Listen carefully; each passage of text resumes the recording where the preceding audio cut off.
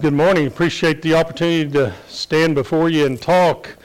One of the blessings that we have here at the congregation is having so many good teachers that when we kind of put us in a rotation, it's a while from one to the other. We're blessed with that here at Anna Street, and thank God for that every day. But it has been a while. I appreciate the opportunity.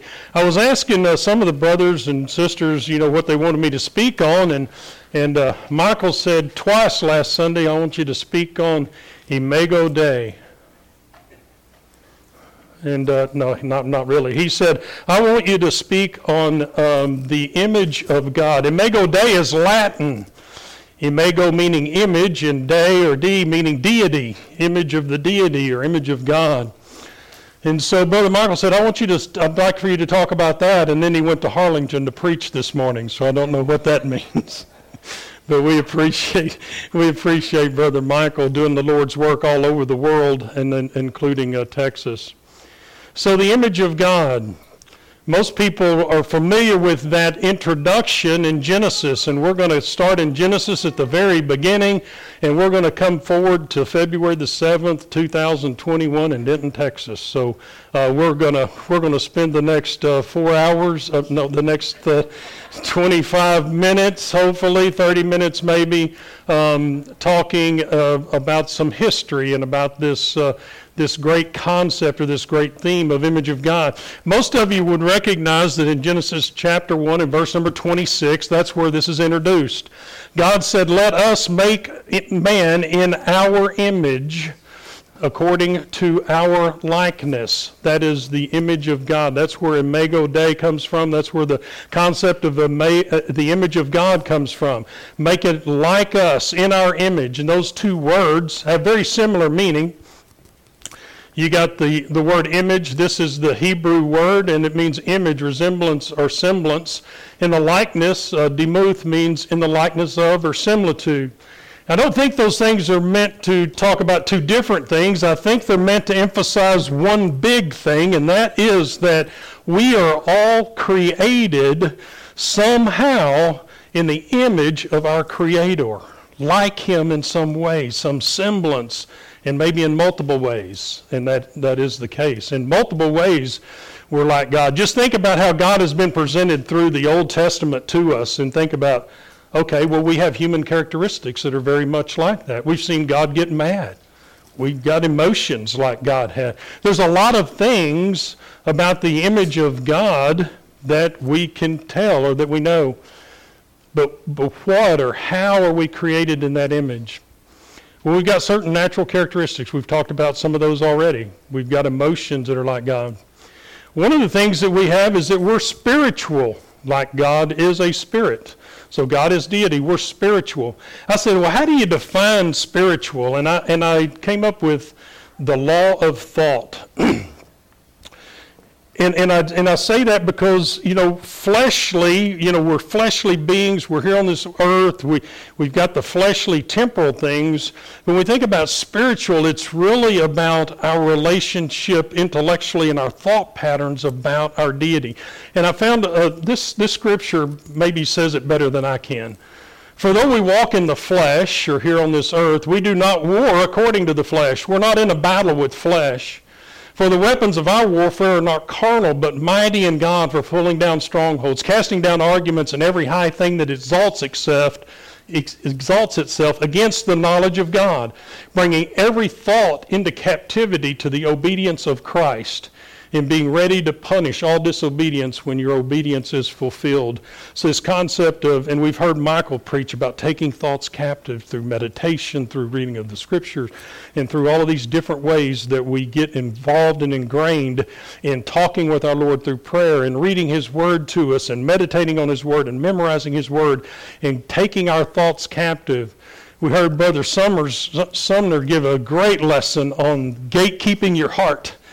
Keeping everything, all the bad stuff out of your heart and only letting good stuff in, and therefore building your heart, taking every thought captive towards the obedience of Christ. Some of you don't even know Brother Steve. That's been 7 years ago maybe that he gave that sermon. But a very good sermon on how to protect our hearts from the world and how to take every thought captive in this in a spiritual way. Oh, y'all got scared, didn't you? I did. Excuse me. Got a little frog in my throat this morning. We're rational like God. We can logically make decisions. We can think. We are volitional, meaning we have free will. We can go about doing the things that we want to do to a certain extent. I mean, there's some laws that prohibit you from doing stuff, like you can't jump off the Empire State Building twice. I mean, there are some laws that prohibit you from doing some things here in this world, but most of the things that you want to do, you can do at least once probably until you get locked up or go to meet your maker. Relational. We connect to other people. And that's one of the reasons that we're coming back together, and we're going to have fellowship, and we're going to have a second service, is because we need to connect to each other. God connects to us, and we connect to each other. We're powerful. We are sovereign. We are rulers, just like God. It's in the next verse, in verse number 27. He made us, he gave us dominion over the animals, the fishes of the sea, the birds, the earth. He gave man dominion. We are rulers. We are sovereign, just like God is. And we are immortal. We have souls. We're going to live forever. Once we're created, once we're born, we're going to be around forever, good or bad, depending on the choices that we make. So, excuse me, apologize, that frog. On the sixth day, God had finished his creation. I've created everything. I've created man. I've created woman. I've created everything. And he said, it is good. And on the seventh day, he rested. But it didn't take long for us to mess up good. Chapter 3, the image that he created us in gets tarnished. Many of you are familiar with the story. It starts with the serpent. Now the serpent was more cunning than any beast of the field which the Lord God had made. He said to the woman, has God indeed said, you shall not eat of every tree of the garden? And the woman said to the serpent, we may eat of the fruits of the trees of the garden, but of the fruit of the tree which is in the midst of the garden, God has said, ye shall not eat it, nor shall you touch it, lest you die. Then the serpent said to the woman, you will not surely die, for God knows that in the day you eat of it, your eyes will be open, and you will be like God, knowing good from evil. The guys in the back said, Yancey, don't roam around too much. So let me just stand here for a moment and stop down on this verse, and let's talk about a couple of things. It says, you will be like God. So the serpent's coming and saying, if you'll do this, you'll be like God. But we've already been created in God's own likeness. So why do we need to go eat a piece of fruit to get that way? Big lie. And then I want to talk about this word knowing here, because knowing in the Old Testament is presented in a multitude of different ways. And knowing can mean I've got intellectual knowledge, like I know 2 + 2 is equal to 4. I know that because I've been taught that, and I've got this intellectual knowledge. But if Christy gives me 2 apples and Ken gives me 2 apples, now I know from an experience that 2 + 2 is 4, because I've got 4 apples in my hands. We're not talking about intellectual math anymore. We're talking about physical. So I think here when he's saying you'll know good from evil, I think Adam and Eve knew the difference intellectually between good and evil, because God had said, hey, don't eat of that tree. And they knew they were not supposed to eat of that tree. So they knew good versus evil, but they had not experienced it yet. And the serpent talks them into experiencing evil. It's kind of, so again, knowing is in the Old Testament several different ways. In chapter 4, it says Adam knew Eve. Well, they were created together. They've known each other for a long time. Well, 9 months later, Cain is born. That knew had a whole different meaning. It had a physical experiencing of one another together, and they had a baby. In Sodom and Gomorrah, the opposite. It says these men had come to warn Lot that the city is terrible, it's going to get burned up, you need to get your family, you need to get out. They were warning Lot, and all the men out in the neighborhood were knocking on his door and said, bring those men out that we may know them. Think they wanted their address? Wanted to understand their family, how the family did? No, they wanted to create immoral sexual sin with those guys. That's what Sodom and Gomorrah was about. So knowing can mean experiencing it, real, touching it. And I think that's more about what this means here, because they do experience evil. And they experience it in a very real way. And our problem is that when we think of sin, and this is this is Eve's view of sin, but it's consistent with our view of sin. So when she saw this tree, she said it was good, it's pleasant, it's desirable. Let's do this. Let's go do this sin. And so she eats of it, and now they have not only, they know conceptually the difference between good and evil, but they have made a choice, and they have chose evil. They have disobeyed their Creator that just made them in His image. And so the image is tarnished now because evil has entered the picture. And again, God doesn't know evil. God is pure. God is holy. He doesn't know evil, can't touch it, can't be around it. He conceptually can see it and He can judge it, but He hasn't got any evil within Him. The image has been tarnished because man has chosen to go and participate in evil, which God can't be a part of. So our image is tarnished. We're in a bad position. We're in a terrible situation. We know what happens a few chapters later in chapter 6. Man not only knows evil, but man, we're choosing it. We're doing it. We're choosing it every day. And in chapter 6, the story says, then the Lord saw the wickedness of man was great in the earth, and that every intent of the thoughts of his heart was only evil continually. And the Lord says, I'm just going to kill man. I'm taking him out. But luckily, Noah found grace in the eyes of the Lord. Him and his family, the 8 souls that were saved in the ark, they give us an opportunity to repopulate the world. They give us an opportunity for us to be here this morning. But people chose evil. And we still do today. 1 John chapter 2 says, do not love the world or the things that are in the world. If anyone loves the world, the love of the Father is not in him. For all that is in the world, the lust of the flesh, the lust of the eyes, and the pride of life, is not of the Father, but is of the world. These are the very 3 things that Eve thought about the fruit before she went and ate of it. Man, it's good, it's pleasant, it's desirable. It's the same 3 things. In Romans chapter 7, Paul writing here from the Roman prison, he says, but I see another law in my members, warring against the law of my mind and bringing me into captivity to the law of sin, which is in my members. O wretched man that I am, who will deliver me from this body of death? So the law in his members, this physical thing, warring against the law of his mind, the spiritual thing. He's trying to bring it into captivity so he doesn't sin. But he says, I'm a wretched man.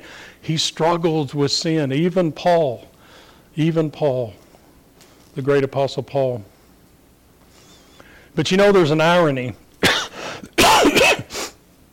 And it's the irony of all ironies, this story, as we move forward. Sister Linda's laughing at my graphic up there. Don't stop, don't park. Stop, but don't park. What do I do?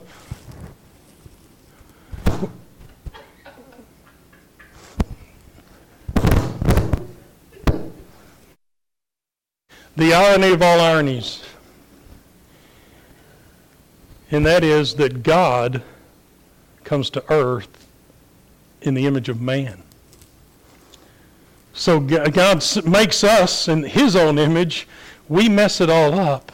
And He said, I'll go to earth in the image of my creation to fix it. And the Word became flesh and dwelt among us, and we beheld His glory. The glory is of the only begotten of the Father, full of grace and truth. If you back up to verse number 1, it says, because that's kind of odd there, you see capital W-O-R-D, Word. That word there with a capital W means it's talking about deity. In the very beginning in chapter 1, it says, it talks about the Word, and it says he was made flesh, and that he was God, and that he man, I had that verse in my head. In the beginning was, in the beginning was the Word, and the Word was God, and the Word was with God. So the Word being Jesus Christ. Hold on, let me just adjust this, and maybe I'll get it fixed.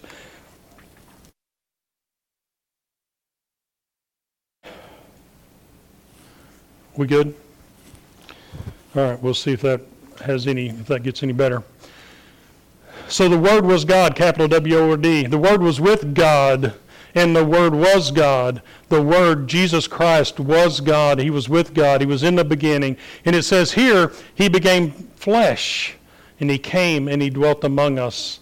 Another verse in Philippians chapter 2 says, "Let this mind be in you, which was also in Christ Jesus, who, being in the form of God, did not consider it robbery to be equal with God, but made himself of no reputation, taking the form of a bondservant, and coming in the likeness of men." So in the irony of all ironies, our Lord Jesus Christ leaves the throne and comes to earth as a man. But he was also the exact image of God, who being the brightness of his glory and the expressed image of his person, and upholding all things by the word of his power, when he had by himself purged our sins, sat down at the right hand of the majesty on high. Expressed image of his person, several different translations for you, meaning the exact representation of his nature, the exact imprint of his nature, the very character of God, a perfect copy. Those are all different translations from different Bibles on that expressed image. So Jesus came to earth in the likeness of men and is an exact copy of God. Wow. What for? He is the image of the invisible God, the firstborn of all creation. For by him all things were created in heaven and on earth, visible and invisible, whether thrones or dominions or rulers or authorities, all things were created through him and for him. He is before all things, and in him all things hold together. And he is the head of the body, the church. He is the beginning, the firstborn from the dead, that in everything he might be preeminent. For in him all the fullness of God was pleased to dwell, and through him to reconcile to himself all things, whether on earth or in heaven, making peace by the blood of his cross. So Jesus came in the image of man and in the fullness of the image of God to this earth to do what? What was the purpose? Well, we know he came to give us salvation, right? That is absolutely the case. But there's a lot of things to that. Look at this verse. Seeing that we have a great high priest who has passed through the heavens, Jesus the Son of God, let us hold fast our confession. For we do not have a high priest who cannot sympathize with our weakness, but was in all points tempted as we are, yet without sin. Let us therefore come boldly to the throne of grace, that we may obtain mercy and find grace to help in the time of need. So not only did Jesus come and die for us, not only did he provide us a hope because he lived the perfect life, but he became the perfect intermediary, the perfect one between us and God. Because you see, he didn't sit up on the throne and go, boy, I wonder what it's like to be human. How am I going to interface between me and my Father when I don't know what it's like? He came to earth as a man and experienced it, lived it perfectly. Now when he sits on the throne, tempted in all points like as we are, and he talks to the Father, he can talk about it from he knows. He experienced it. He knows the difference. He knows what it's like to be a man. He lived it perfectly. And he's the perfect intermediary between us and the Father now, because he came and lived the life that he did and gave the life that he did. Because he came in the image of man. and because he came in the image of God. He's now that perfect intermediary. You got it caught on my jacket. So what's our response?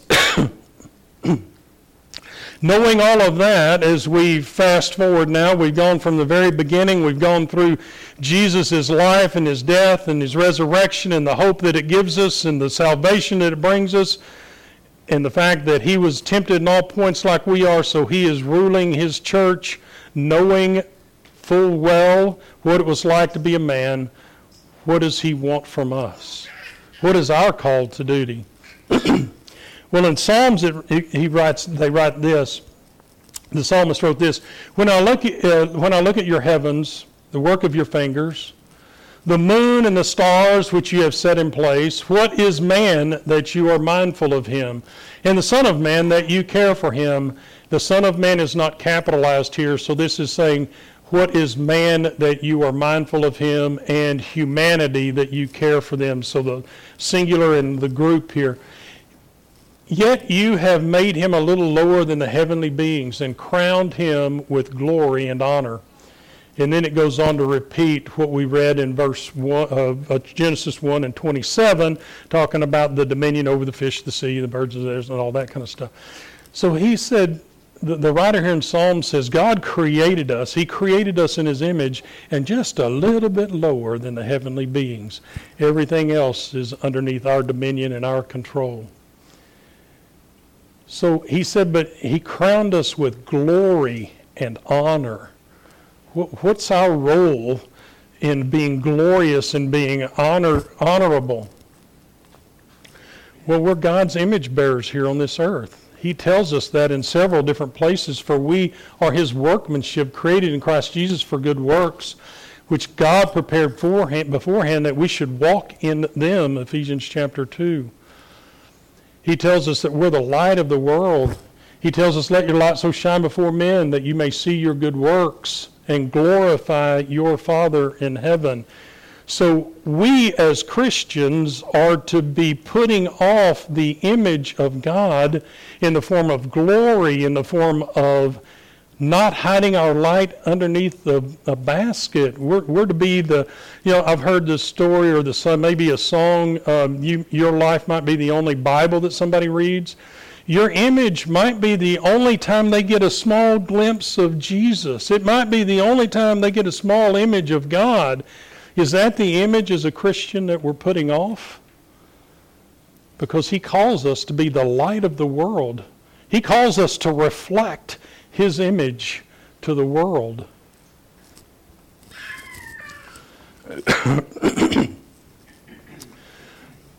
So we now know, we intellectually know it, we've experienced it, we know it physically, good from evil.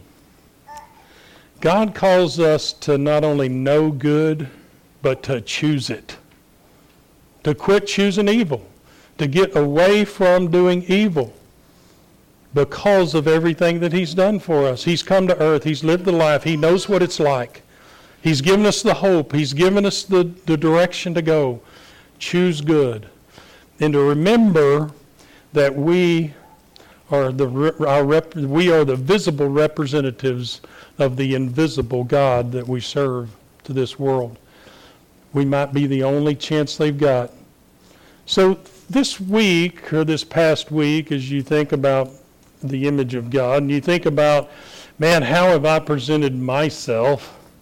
How have I looked to wife, husband, kids, church, work, community, wherever you've played this week? And I mean, by played, I mean lived. What's that looked like? Has it been the image of God, or has it been the image of you? Or has it been the image of evil? Has it just been stuff that doesn't matter?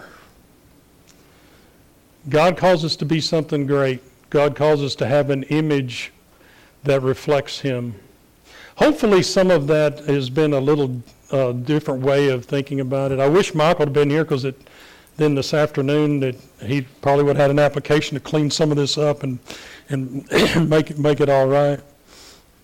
But I appreciate him giving me the topic. I really enjoyed the study, and hopefully it's brought some things or some thoughts to your mind that will stimulate you to live a little bit differently. You know, the whole purpose of being edified is for it to trigger something in our hearts, for us to come to church, to hear a song, to hear a prayer, to hear something said from the pulpit, to edify us, to build us up, so that it's a little bit easier to walk that walk this next week than it was the past week. We come around the table to reflect on the week and to reflect on the sacrifice, and all of that is to help build us up so that we can have a better chance of reflecting God's image in the world as we go about the week. So I'll leave you with those thoughts. If we can help you in any way, come forward as we stand and sing the song that's been selected.